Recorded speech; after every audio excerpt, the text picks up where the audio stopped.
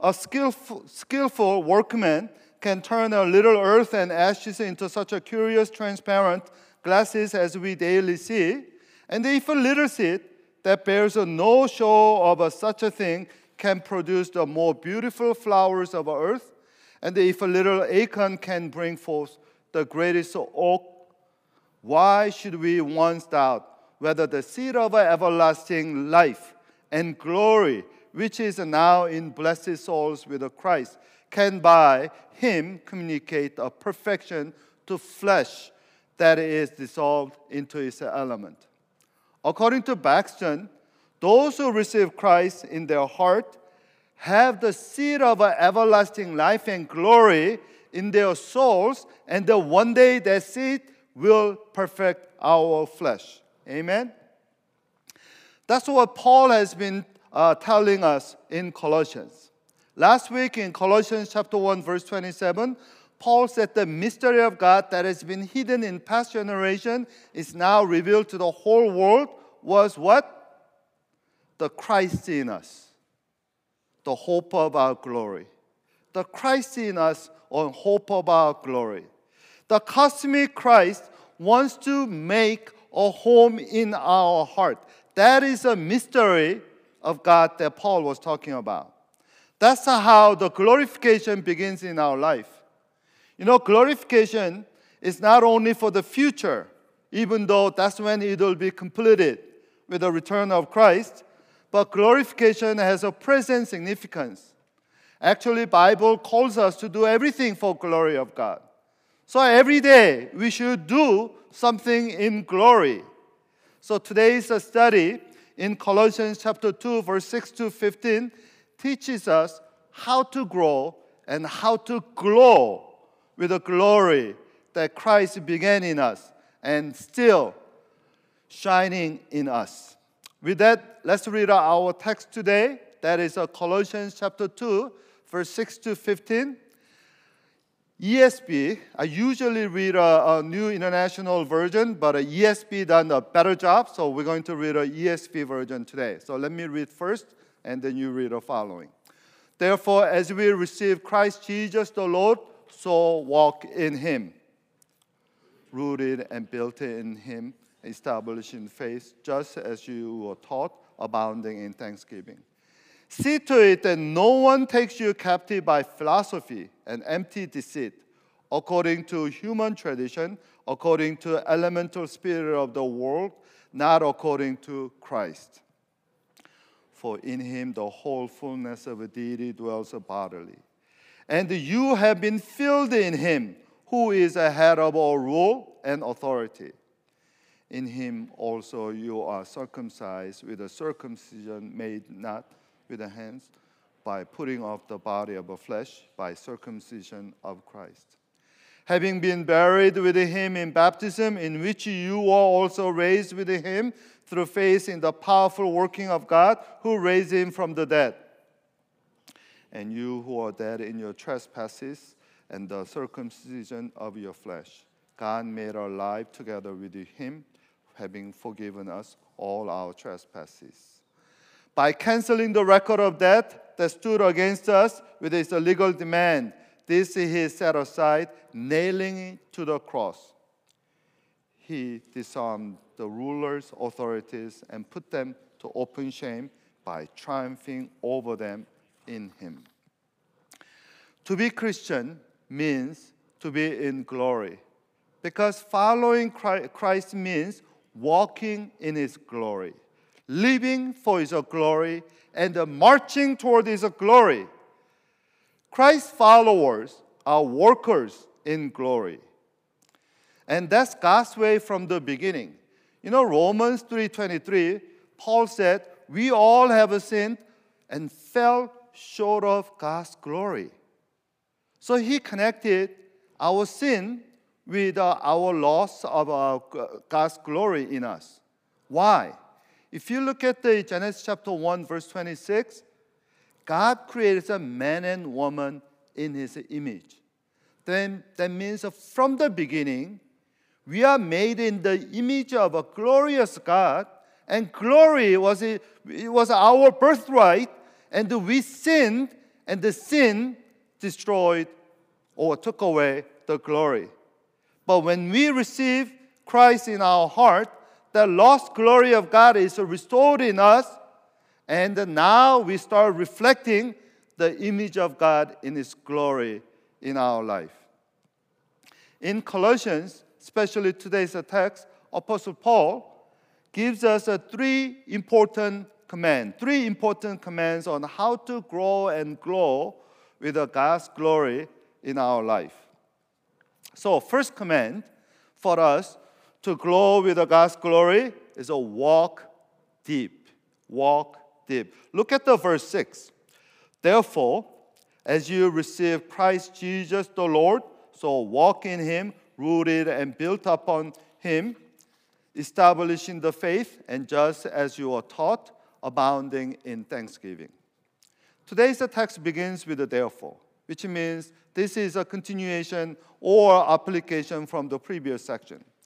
Previously, Paul told us Christ is a cosmic ruler and the crucified Redeemer who wants to live in us.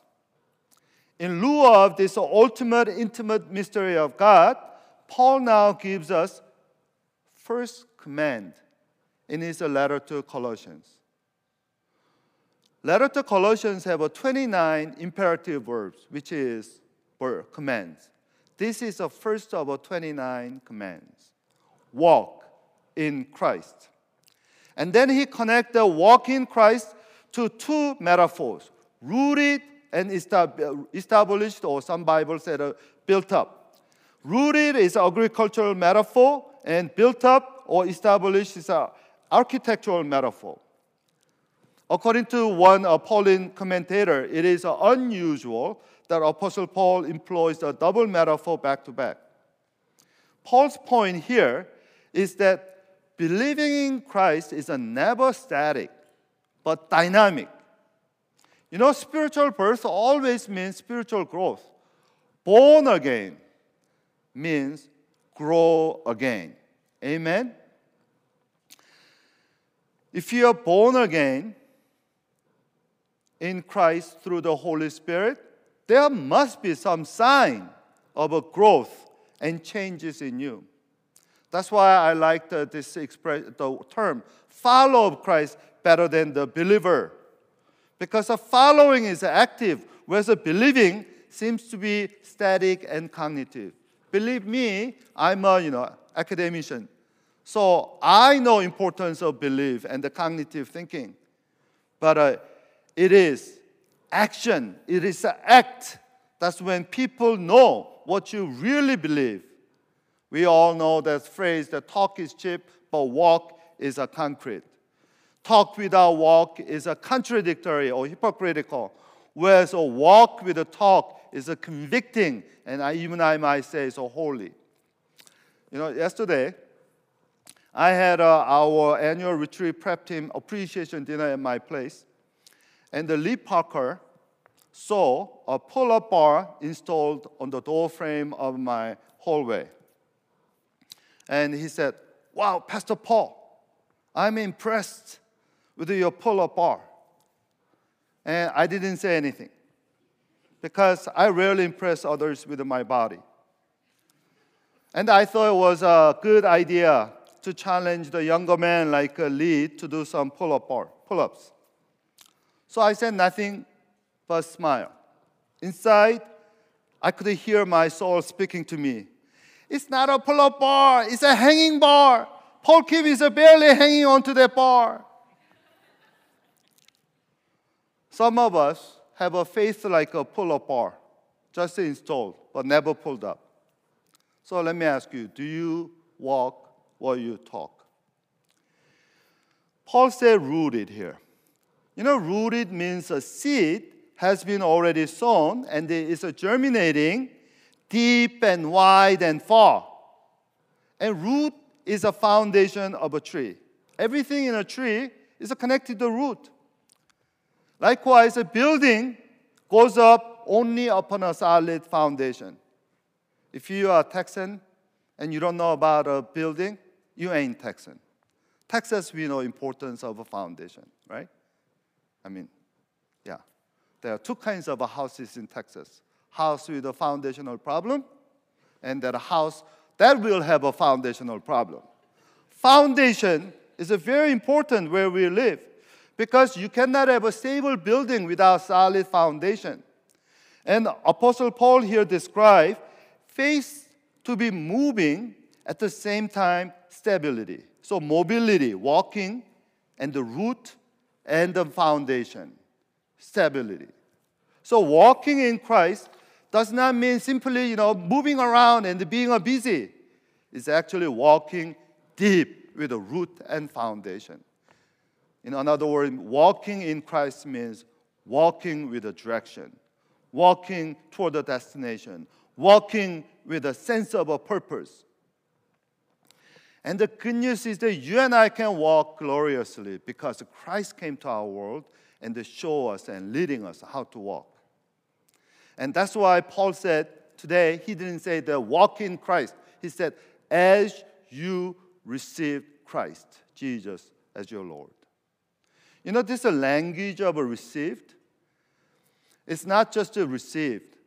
Paul was using it's a language or expression of a tradition. Because in 1 Corinthians chapter 15, Paul said, as I receive, I'm passing on to you. This is a language of a tradition. Hand it down, hand it down something, and then you also passing on and hand it down to others. This, tradition. Paul is saying that we don't just walk, but Christ is our living tradition.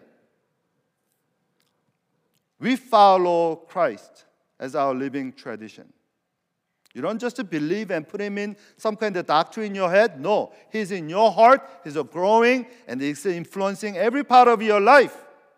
And as you follow Christ and it makes him a living tradition or foundation in your life, guess what? You also becoming slowly glorious and then living tradition to others. In the Europe is a very, when you go to Europe and visit the famous cathedral, I always encourage you to check out the basement. Because in Christian tradition, they always bury saint. Usually the famous saint in the famous cathedral. Why? Christ is our foundation, and those who served him faithfully, they also become a part of a foundation for the future generation. So you and I build our life on Christ, and together we become a foundation for the future generation. Amen? That's what I mean by walking deep. Again, walking deep means walking with a sense of a purpose and destination, not wandering. Wandering is a walking, but without a purpose. Wandering often is actually walking with a crowd, walking without just some accidental or some kind of temporary pleasure. Tragically, that's what happened yesterday in Itaewon in South Korea. Did you guys hear about the news? 153 young people, late teens and early 20s, died in the space of 200 square feet. Initially, we thought it was a stampede. It wasn't stampede. It was squeezed. They were killed by squeeze. And then right now in South Korea, there's an outcry about Halloween. Halloween is a beautiful Christian tradition, but some Americans, including Korean Americans who went to South Korea to teach English, they presented like a costume party. Fun stuff. Wear the mask and the drink and then do stuff. And that's what young people tried to do in Itaewon yesterday. And then one thing led to another. The meandering crowd, without seeing who is in front, they squeezed each other to death. What a horror. I can fathom the pain of the parents. Some of the news stories I hear is just breaking. I just want to say the wrong tradition kills you. Wrong tradition kills you. Second command for glowing with the glory, Paul tells us, is actually negative command. which is a watch, by which I call it watch carefully. Look at the verse 8. Paul says, see to it that no one takes you captive by philosophy and empty deceit. Don't let anyone take you captive. This is a military metaphor. And then Paul said, philosophy can take us captive. By the way, this is the only place in the Bible the word philosophia is mentioned. And the Apostle Paul was not objecting to study about philosophy because philosophy literally means love of wisdom. And Paul and John, Apostle John and the early church fathers, they are actually great philosophers and knowledgeable in many philosophies. You know, for instance, Augustine said in his confession, his study about Platonism was instrumental for him to find the Christian gospel plausible. And he called Christianity later in his book, City of God, perfect Platonism. Perfect Platonism. By that he means Platonism was incomplete, but the wisdom of Christ make that Platonism or whatever Platon, Plato and Aristotle, the Socrates teach complete. And some people call Augustine Christian Platonist. And Augustine called the Christianity or gospel perfect philosophy. Perfect philosophy. And one of my favorite quotes of Augustine in the book of Confession is this. He said, to fall in love with God is the greatest romance. To seek God is the greatest adventure. To find God is the greatest achievement. I want to add more, one more. And have Christ is the greatest treasure or riches that you can have. You know, last week I heard that Metaverse plunged. They lost so much, and Zuckerberg lost a lot of money. He's like billions of money he left. I think it's a good news to him because sooner or later he will lose it all. When he dies, what stock he will have? And compared to that, my stock is going up. Do you know my stock option? Do you know your stock option in Christ? My stock option is incredible.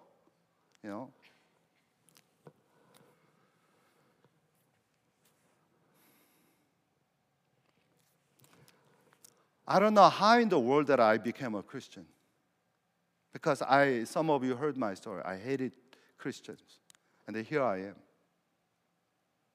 And truly, this is the greatest achievement of my life, not by my wisdom, not by my discovery, but by God's grace. Amen? Now, the philosophies that Paul warned us to watch out for was empty and deceitful. Paul said they are empty because they don't contain the ultimate truth of God, and they are also deceptive because they mislead people. So they may sound good, they may be followed widely by many people, but they are actually mental detours and leading many people astray. And when we examine them, we discover many of these philosophies in the world is empty, and not only empty, but also exploitive. For instance, communism and capitalism are kind of philosophies, but both have an element of truth. Communism stresses love and equality, right? Everybody should have equal, And then capitalism emphasizes freedom and responsibility. But as John Kenneth Galbraith, a renowned Harvard economist, described, there is a difference between them. And he said difference between communism and capitalism is this. He said, under capitalism, man exploit man. You see that?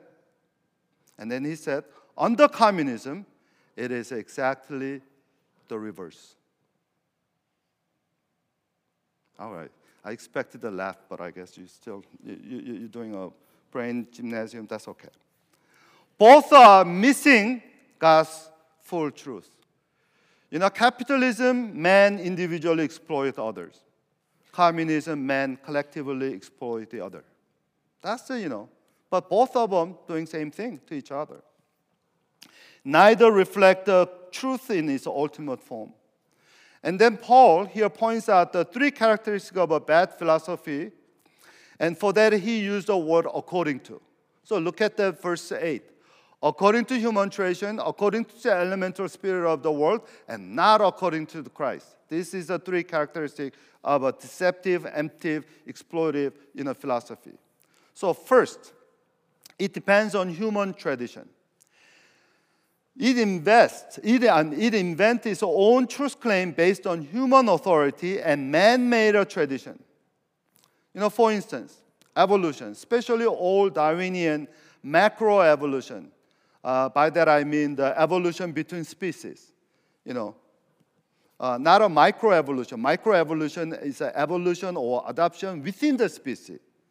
And I believe in microevolution because it's a scientific. Whereas a macroevolution, there's no scientific evidence for it. You better, it is a theory, actually forgotten. Not many people hold a theory. On the other hand, intelligence design. That's not a religious idea. It's actually mathematical probability based on idea. But when in academia, when you talk about intelligence, design of a universe, people automatically assume that you are religious wacko, you are not, this is wrong place for you. And you speak against evolution, once again you are out. Why? Many academia is based on human traditions. And they make their own truth claim. And we need a thoughtful Christian in academia. Like, what was it, the director of NIH, the Francis Collins. If you have a chance, listen to Francis Collins, podcast. It'll really open your mind about the science and the faith. Second, Paul said false theology comes from elemental spirit of the world. Some other English Bible, NIV, it said actually elemental principle of the world. So why did they translate differently? The idea is this. Some think the false philosophy came from fallen spirit. Others think it came from the fallen world and its thinking. So which one is right? I think both right. Because a fallen spirit and fallen, thinking pattern, it work together. And finally, the third and most important characteristic of a false philosophy is this. That's what I want you to remember. The wrong philosophy, the man-made tradition and patterns of a fallen world is this. They don't deny Christ, but they always dethrone Christ. They don't deny Christ. All the heretical, liberal, biblical scholarship in the secular university, they don't say Jesus is, bad. They say Jesus is good. He's a great human teacher. But Christian made him God. That's where, they go off. They always dethrone Christ. They don't deny Christ. So because they don't deny Christ, don't think they are right. They are true. Or, friendly. Not at all. They always try to domesticate and tame the radical supremacy of a Christ into their system. Today, it's not only All Saints' Day, but actually it's a special day for us Protestants. It's a Reformation Sunday. Do you know what Reformation is? How many of you know Reformation? Okay, at least, good. I saw some teenagers. Okay, good.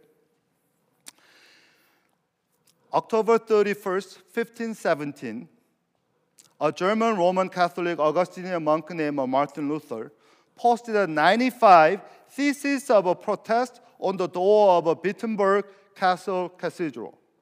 And it was All Saints Sunday because at the time many people bought indulgences. What are the indulgences? Roman Catholic Church Vatican was fundraising, especially for the Peter's Cathedral, through the sales of indulgences. And the indulgences are like a Disney Genie Plus kind of a fast pass that you pay extra, then your loved ones who are in purgatory will shorten their time. Their waiting line is shortened and they will go to paradise right away. It's an incredible religious scam. And Luther was challenging, that is wrong. As a result, 4 years later, 1521, Luther was called at the Diet of Worms, it's an imperial congress. And there, Luther was demanded to recant his belief about the grace alone and the faith alone salvation.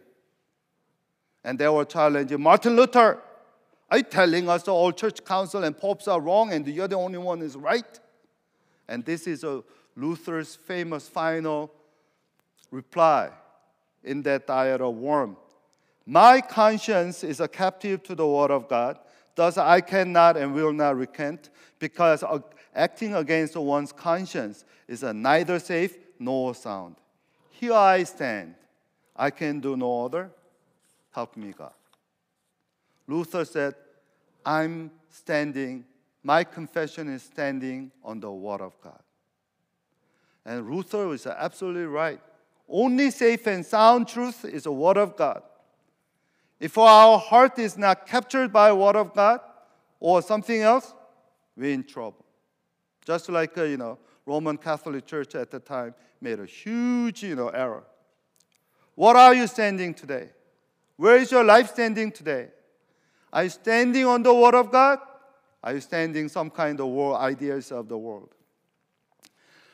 Now, after warning the danger of empty, deceptive philosophy, Paul takes us the final command and the wisdom for us to glow with God's glory. That is to return to Christ and win big. That's the third and final command, is to win big. So look at the verse 9. For in Christ all the fullness of deity lives in bodily form, and in Christ you have been brought to fullness. He is the head over every power and authority. Paul is returning to the theme that he already preached in chapter 1, that cosmic Christ to him. That is, Colossians, they don't need to have any additional source of a revelation of authority, of a blessing for their spiritual life. Christ is not simply another spiritual force that makes the fullness, the word fullness Paul used twice in his, is a pleroma or plethora in English. That means Christ is not just a part of the universe or fill the gap. He is bigger than universe. He's the fullness of the universe is in Christ because he's a creator. He's a cosmic. That means universe is smaller than Christ. And Paul is bringing back to Colossians and saying this. His fullness now is ours. Anybody who have a Christ, you receive the fullness of God in bodily form, and you will also become full.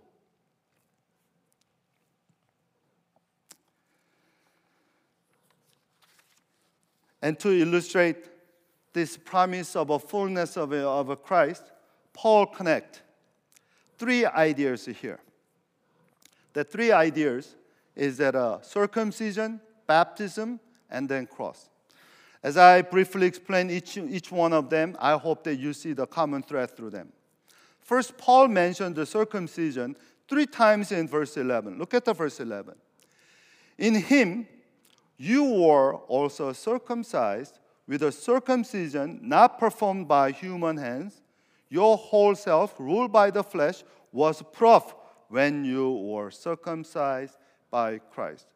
Paul was addressing Gentiles and saying that you are circumcised. What is a circumcision? Circumcision is a covenantal rite that God established to Abraham and his Jewish descendant. It is a hallmark of being a Jew. Those of you like some classic, thoughtful movie, check it out. The movie, it's kind of an old movie, 30 years old movie. Europa. It's based on true story of a Holocaust survivor, a Jewish, youth. Somehow, Germans misunderstood he was a German. So he grew up in the Hitler Youth School. And there, he couldn't take a public bath because of a circumcised, body. I mean, you know what I'm talking about. So there was a girl that he loved, and this girl, before they die, I mean, war is going. He wants to really make love, but she's an ardent, Hitler lover, and so he couldn't. Anyway, watch the movie. Point is, that is a hallmark of being a Jew. Now, it started in Genesis 17. How old was Abraham when he was circumcised? Okay, I was trying to ask somebody, but many of you avoid my eye contact, so I just answered that one, okay? He was 99. 99. Why didn't God circumcise Abraham earlier? Why 99 years old man get circumcised? By the way, circumcision is a cutting of the flesh of the male sex organ. By this time, Abraham's manhood is dead.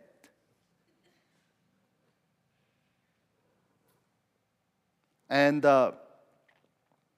God resurrected to show him God is faithful and powerful enough to keep his promise of an heir to Abraham. So what is the spiritual significance of a circumcision? Circumcision is a cutting the foreskin or flesh covering a male organ. Spiritually, its meaning is surrendering self-reliance. Self-reliance, or I might say spiritual manhood or womanhood. I'm from Latin America. We have a term for this kind of manhood. We call it, this kind of idea of a self-reliant and confident manhood. I was looking for Carmen. That word is macho. Have you heard the word? Macho, macho man. Macho. You know that song? Macho, macho man. Yo soy un macho, respétame. I'm a man, respect me. We all have this kind of macho mentality. Or some sisters have a macha mentality. Yeah, macha mentality. What is a macho or macha mentality? I can run my life on my own. I'm strong enough. I'm smart enough. I'm rich enough. I'm pretty enough. I'm attractive enough. I'm well-educated enough. I'm well-connected enough. Whatever. I'm enough. Enough. Paul said true circumcision is done in our heart. It's done by Christ. Christ was circumcised for you and me. That's what Paul is saying. And then he goes to the second point, which is a baptism. He connects the circumcision to baptism. Look at the verse 12. Having been buried him in baptism, in which you also raised with him through your faith in the working of God, who raised him from the dead, when you were dead in your sins and in the uncircumcision of your flesh, God made you alive with Christ, and he forgave us all our sins. In biblical baptism, we do immersion, and the reason, baptism means immersion. Baptizo in Greek word means immerse, and it means when you go under the water, it symbolizes Christ's death for you. When you come out of the water, it symbolizes Christ's resurrection with you. So when you go under the water, you're saying that you're confessing, I'm dying with Christ. I'm dead with Christ, coming out that I'm alive with Christ and his righteousness. Okay? So when I baptize people, I ask people to hold their breath at least 2-3 seconds. I don't want to do quick, So I want them to feel the sense that I want them to really have this public, through their body. I want them to confess their union with the death of Christ. Some of them, I feel like 2-3 minutes. You should hold your breath for 2-3 minutes. And some teenagers, I intentionally held them longer. But anyway, we have a baptism, plan this Thanksgiving Sunday, so don't be scared, okay? So, don't be scared. You can do it. And baptism means that what Christ has done for me now is my reality.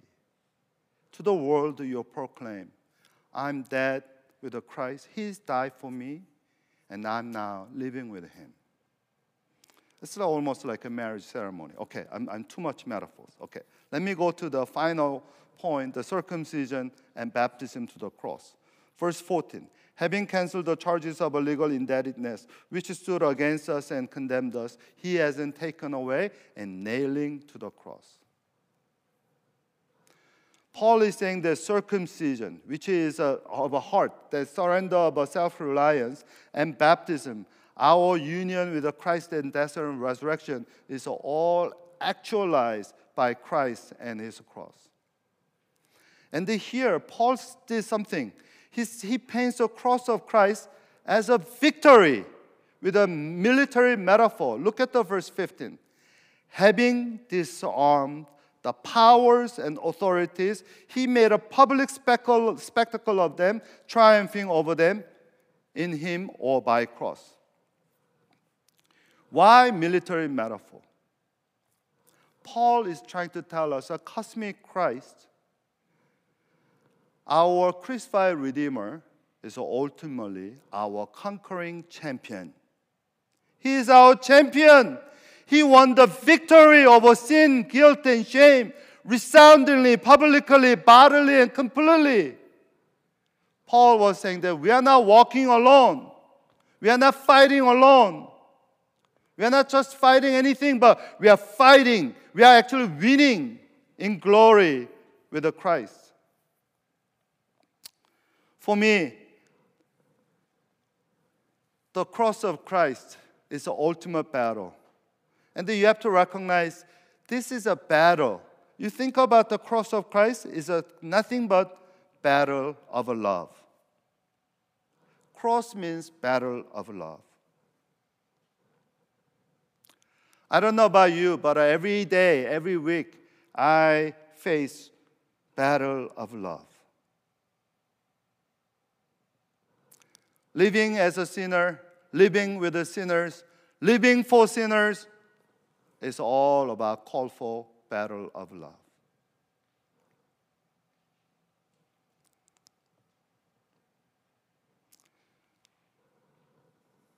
Some week is better than others,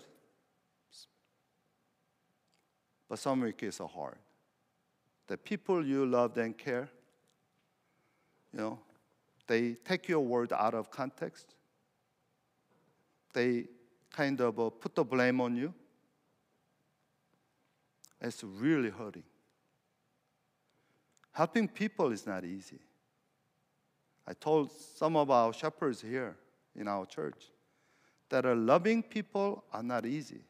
You will be hurt. They will pain you. You will be wounded.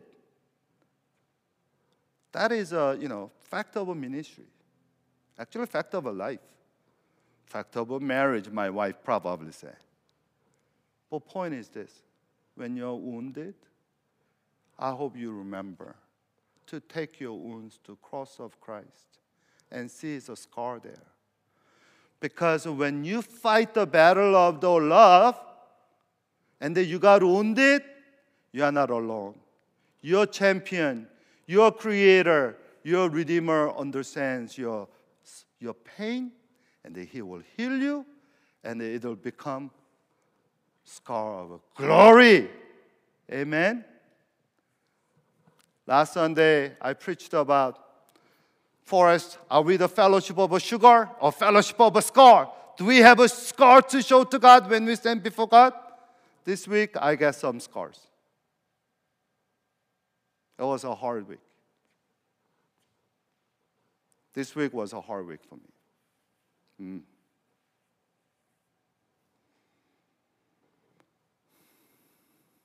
When you're hurt, you want to retaliate.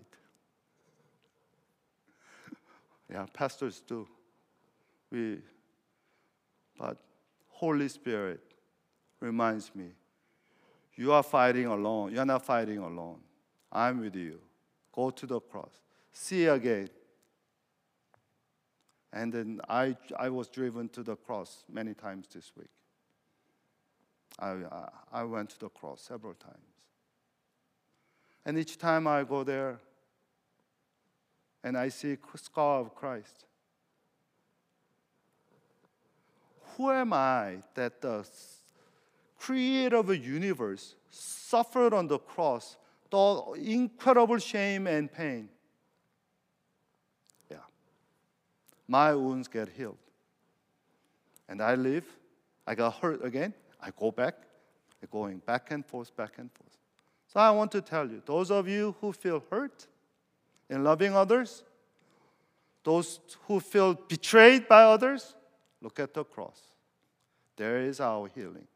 There is our glory. Let's pray.